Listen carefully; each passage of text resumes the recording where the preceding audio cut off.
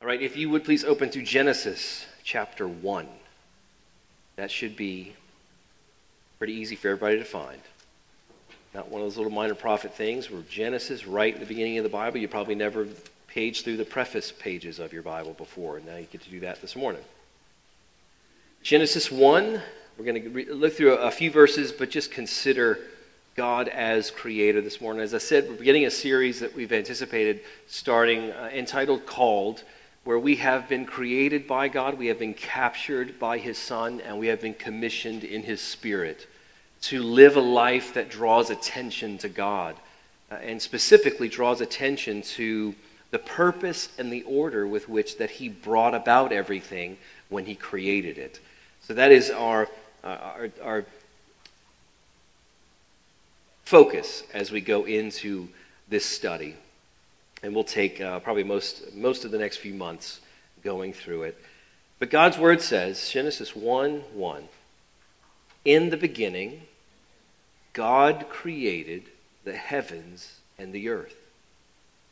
The earth was without form and void, and darkness was over the face of the deep, and the Spirit of God was hovering over the face of the waters.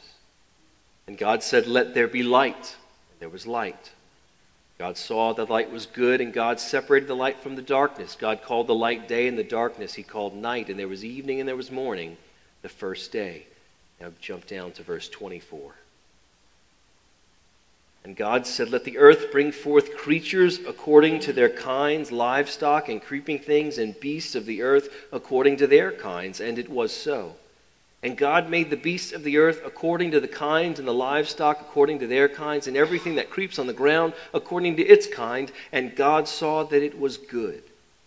Then God said, "Let us make man in our image, after our likeness, and let them have dominion over the fish of the sea, and over the birds of the heavens, and over the livestock, and over all the earth, and over every creeping thing that creeps on the earth."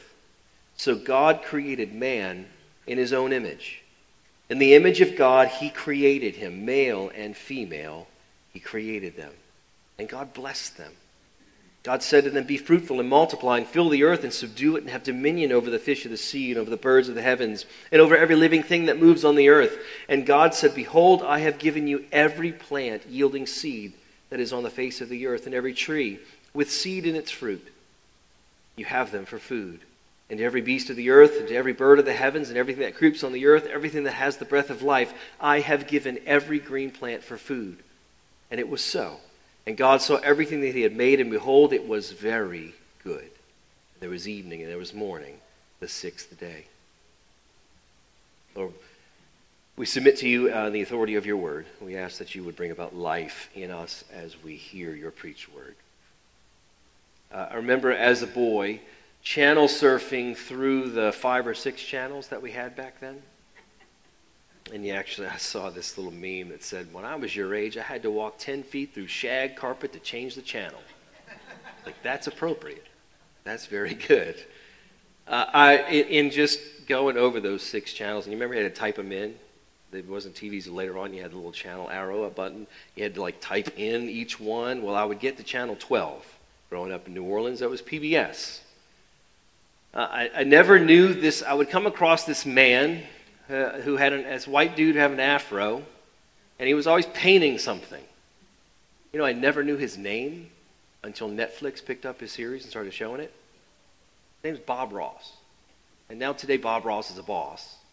But I remember watching Bob Ross, and with seemingly effortless strokes, doing something on a camera, talking very smooth, doing things. I still watch it and I stare. How do you bring a tree from just doing these little white strokes like that? They did it. Beautiful landscapes. But it all started with a blank canvas. It all started with nothing. And it both inspired me and irritated me. It irritated me because I'm not an artist, and no matter what art teacher extraordinaire Maria Gatto will tell you, everyone cannot paint and draw. We know you feel like me, it doesn't work. and my hand locks up and I can't do anything. That's what happens. But I was also inspired by watching that. Now, watching the reruns on Netflix, it inspired me to be awed by the artistic process. From all we can see, artists bring something out of nothing. There's a blank canvas, and all of a sudden, after several hours or days, there's something. But they really aren't bringing something from nothing. They're using created things to replicate creation.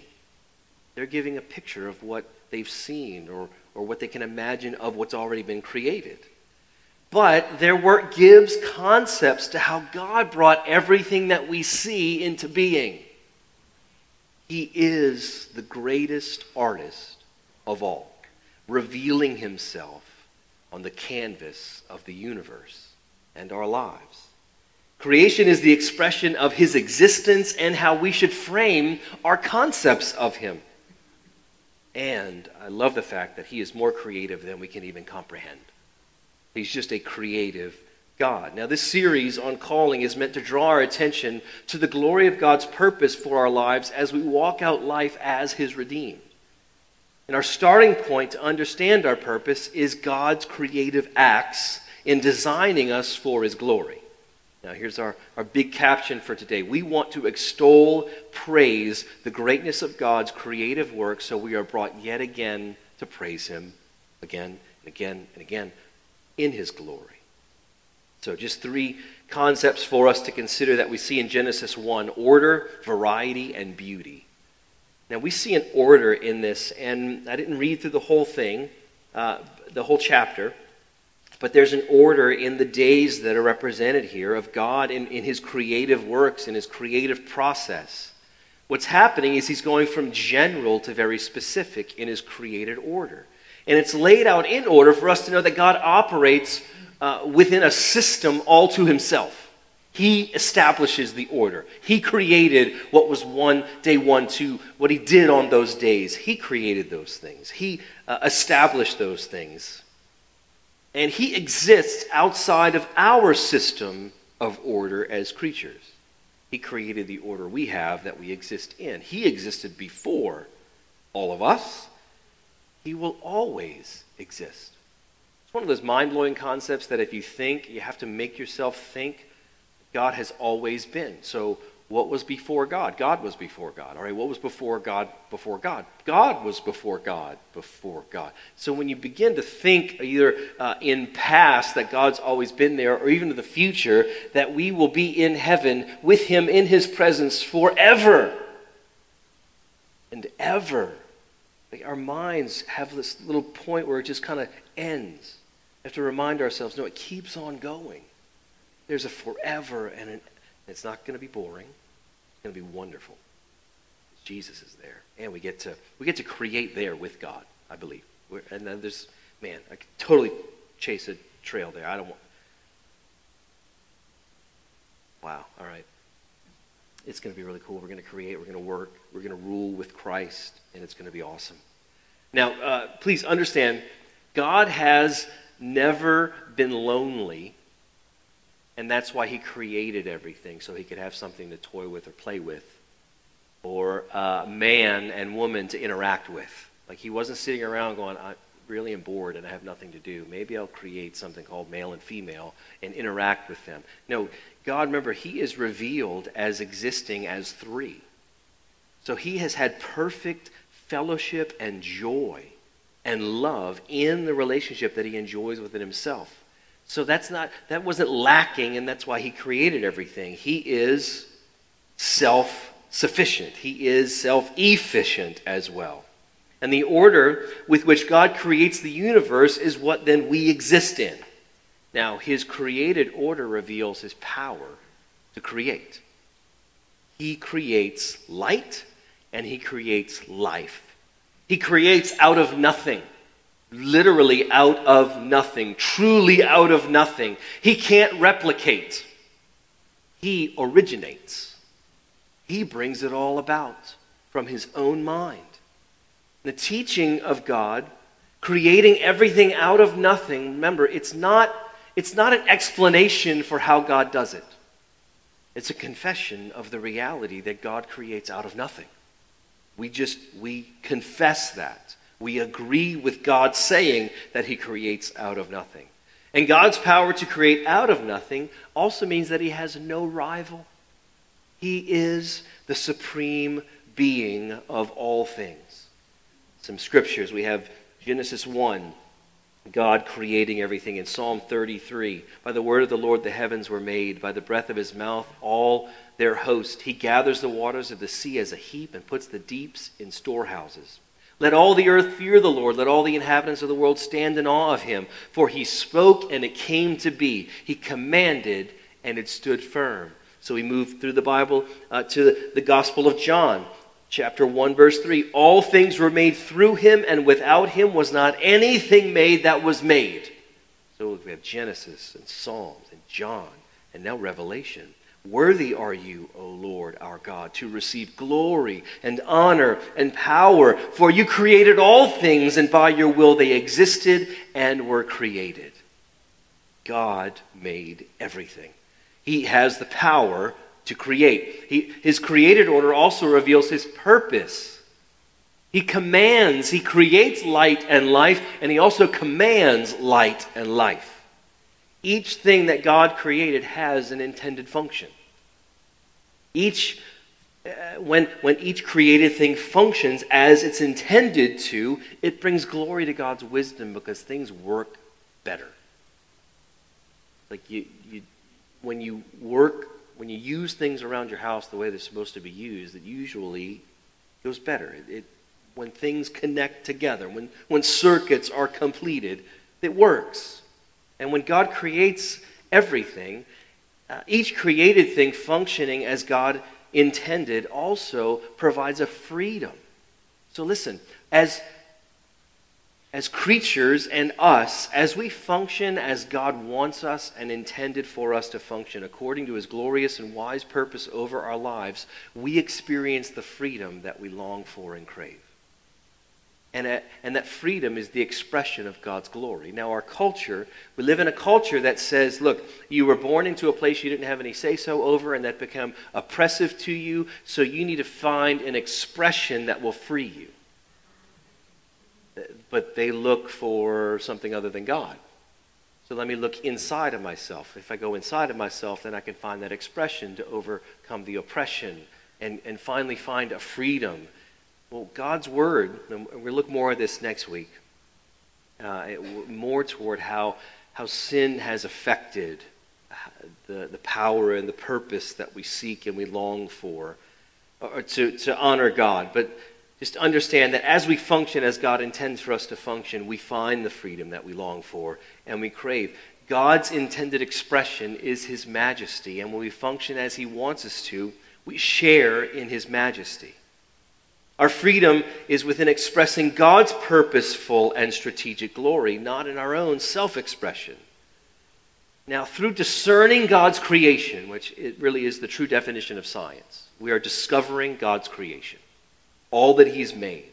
We see the revelation of purpose in the small things of plants taking in carbon dioxide and releasing oxygen, so everything else that breathes takes in oxygen and releases carbon dioxide, and we have this symbiotic nature going on as God designed it. When it orders that way, it's good. And that's what God declared. His created order reveals his power, reveals his purpose. It's also timeless. His created order is timeless, and it's a blessing when it's embraced. We find the proclamation from God after each of his creative acts that it was good. The end of every day concluded with, it was good. God said it was good. And then we see him, this is a pleasure in his creation. And after the 6 days, he was very pleased. He said everything was very good. And this proclamation of good was for the creation to experience the blessing of its purposeful design. God said, as everything is ordered and it's working and functioning as I've intended it with my purpose, there's blessing to be experienced. There's blessing with provision of food. There's blessing with ruling over creatures as commissioned to man. Now, there was an anticipation of blessing held out for all creation as it performed its role in God's order. Things need to be used for their intended purpose for greatest blessing. We can think from in every category of our lives. Things have to be used for their intended purpose in order to experience the greatest blessing. And again, the order of Genesis 1 it's not thrown out in Genesis 2 and 3. When everything falls, the order of Genesis 1 is being redeemed. That's where the story changes. That's where the tone changes.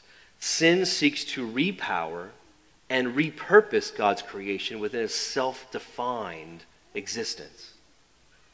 We'll look again, like I said, we'll look more at this next week of sin's effect on man causing us to repurpose ourselves physically, repurpose ourselves emotionally, repurpose ourselves spiritually, repurpose ourselves mentally. All efforts to repurpose only cause more constraint and convince us of puny pleasures and a fake freedom. The order of Genesis 1 is still blessed, and God's redeeming it. God rules over man as man rules over plants and animals. And God has a point to his purpose moving forward. All of this is created with a purpose, and there's a plan, and man plays a part in that plan.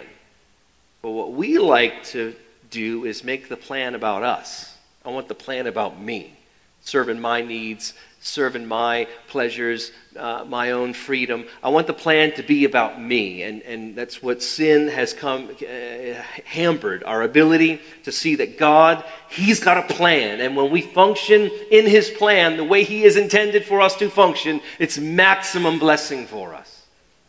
It's true freedom. We see in his order. In Genesis 1, we also see variety. God's effort to take 6 distinct time frames when he really could have done it all in one day. You ever thought about that? If he's so powerful, why did it take him so long? Because he's patient in his creative process. He's patient, and remember, that reveals something about his character. The order reveals his character. And it reveals the existence that we live in as we interact with him. So when we think that God's taking too long, go back to Genesis 1, and he says, hey, I take my time on purpose. And we say, but it's uncomfortable. He says, I know, but I'm still here. He took time with each creative initiative to reveal his intentionality with each expression of his glory. Remember, as he's creating, it's one more expression of his glory. So a star in the night sky and a machine, an internal combustion engine that we hate that our cars break, but the fact that somebody could put that together and figure it out, all of it is a revelation of God's glory.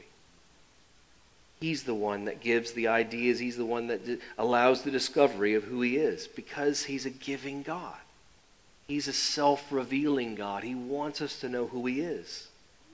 Therefore, God's glory is seen in various ways. There's variety that lets us know about God. We have colors, myriads of colors, and the combinations that you put them all together. We have heights, that when we go and reach those heights, we have a different perspective and an awe. There's depths of the oceans that a handful of people have plumbed. There are peaks and valleys.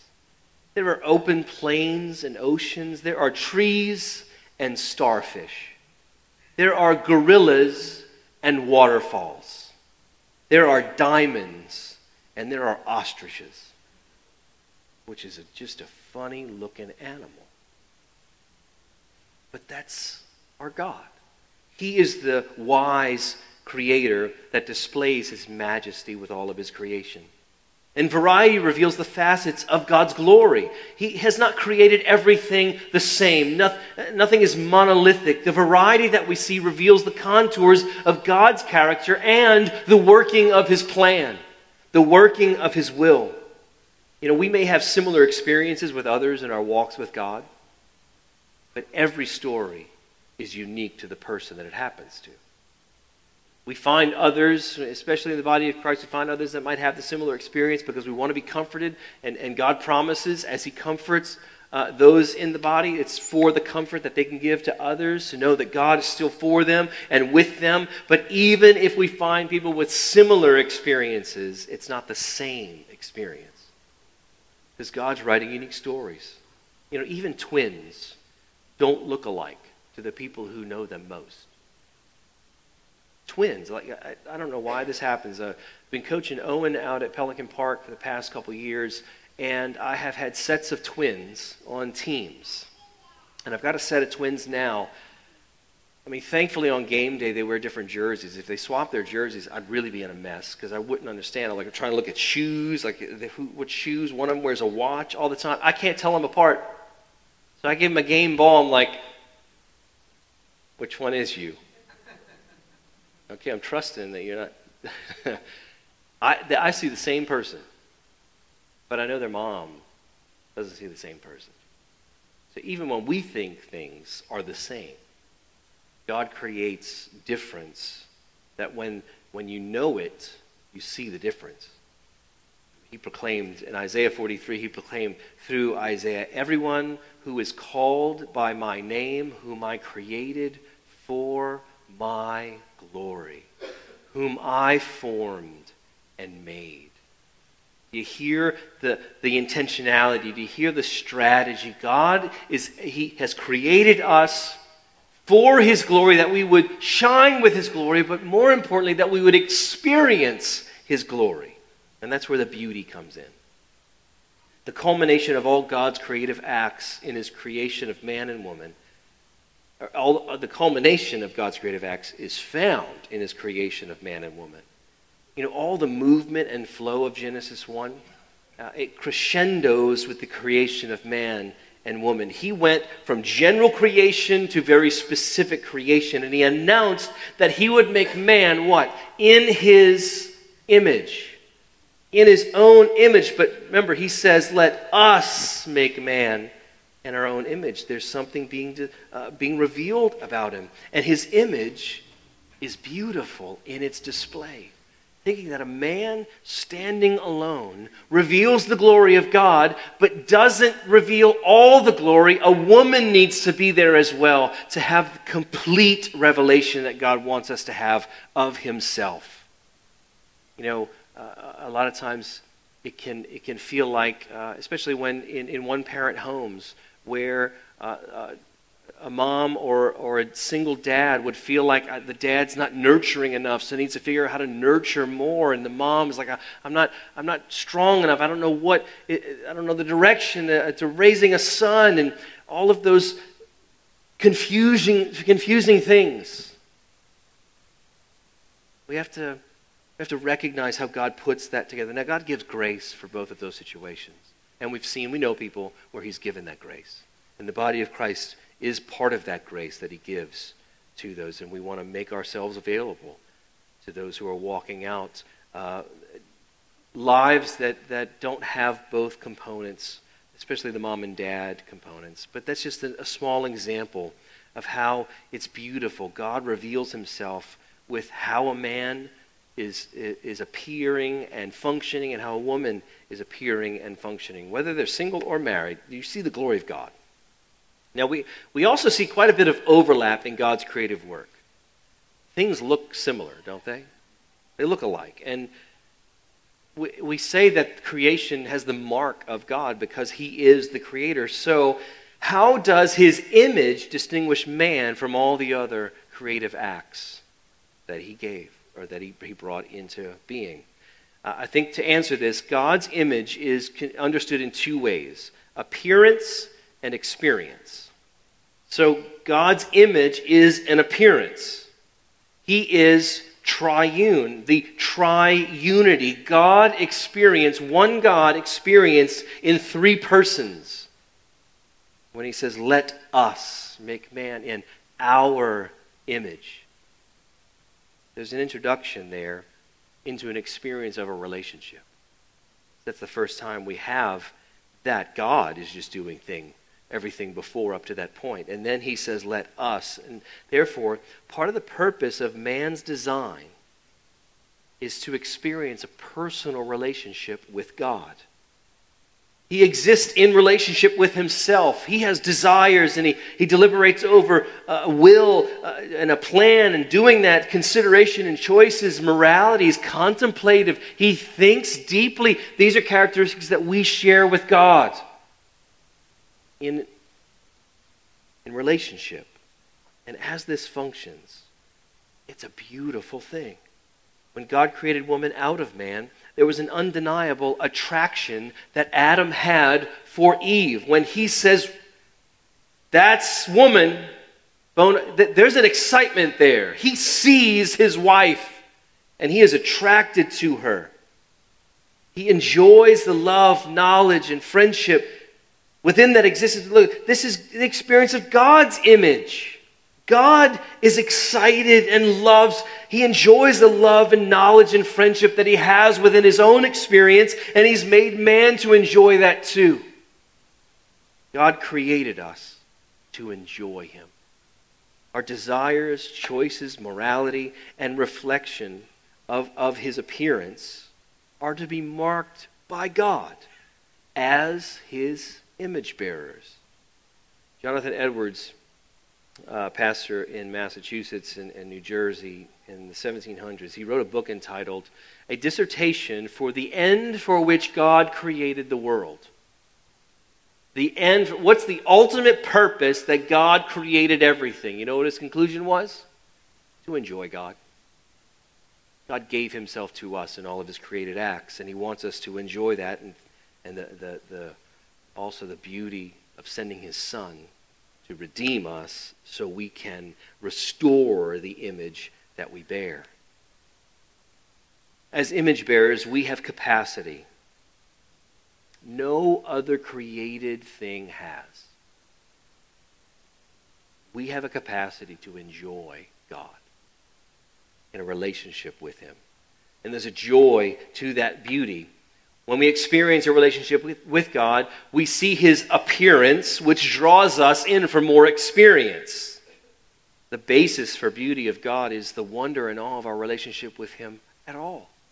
That's what King David wanted. And when we went over this psalm, earlier in the summer, Psalm 27, verse 4, one thing have I asked for the Lord, that I seek after. One thing, that I may dwell in the house of the Lord all the days of my life, and gaze upon the beauty of the Lord, and to inquire in his temple. What's the one thing that David wanted? A relationship with sovereign God. And, beauty is about connection. When we are drawn to something, we feel this weird, mysterious connection with what we think is beautiful. Or what I would say what we know to be beautiful, because I know my wife to be beautiful, and I'm mysteriously connected to her only because why she ever decided to love me in return is just beyond my comprehension. That's the mystery of it. But my wife is beautiful, and I can say that because she's not here and won't get embarrassed. That connection is with other things too, is a soul-deep experience. This is why some people love the beach and other people love the mountains. We're connected to that. We feel something about being there, and whether we're just more relaxed or we enjoy the beauty of a sunset. I'm a beach guy, so I love the sunset on the beach. And when we put that together, I can't explain why that is, but I think that's beautiful. And there's a connection there. So we are connected. The beauty is a connection, and the connection is a function of our relationships. When we are connected to God, we see his beauty. When we see his beauty, when we see his wisdom and his power and his glory, we're connected to him. It's a beautiful dance that happens where we see him and we want more of him, and then we experience that appearance where we see the beauty is also wrapped up in the experience that we have of God as God. And it's wonderful that he brings us into that. So what is our response to this? Praise. Acceptable worship. That's how the hymn that we sang this morning, How Great Thou Art. It does that. Then sings my soul. I hears the glory of God and the enormity of God. So then my response is, then sings my soul. God, you're great. And we should be saying that. With our words, with our actions, with our attitudes, everything. We should extol his greatness. Psalm 118:28. You are my God, and I will give thanks to you. You are my God, I will extol you. I will praise. There's very little that we can do in life and not praise. We can't walk a few steps and recognize that God's with us and not praise him. We praise him. And so that's our acceptable worship, our acceptable response. So praise, but also stewardship. There is a role that we are to steward, and we'll open up the stewardship component of this series as we walk through the commissioned part of it. There's a stewardship. We are to steward nature because we rule over it. We are to also steward relationships.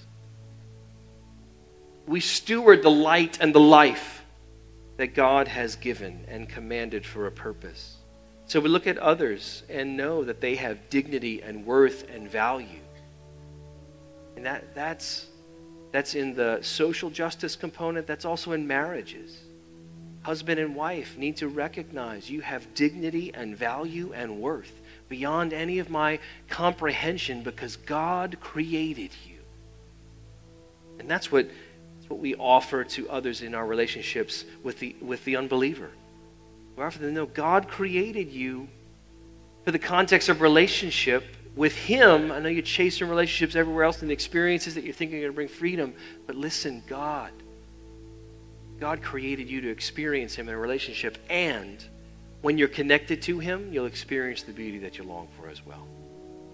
So our purpose today, church, is to praise him. That's what we do. We praise God for his creative acts, bringing us out of nothing and breathing the breath of life into us so we could know him.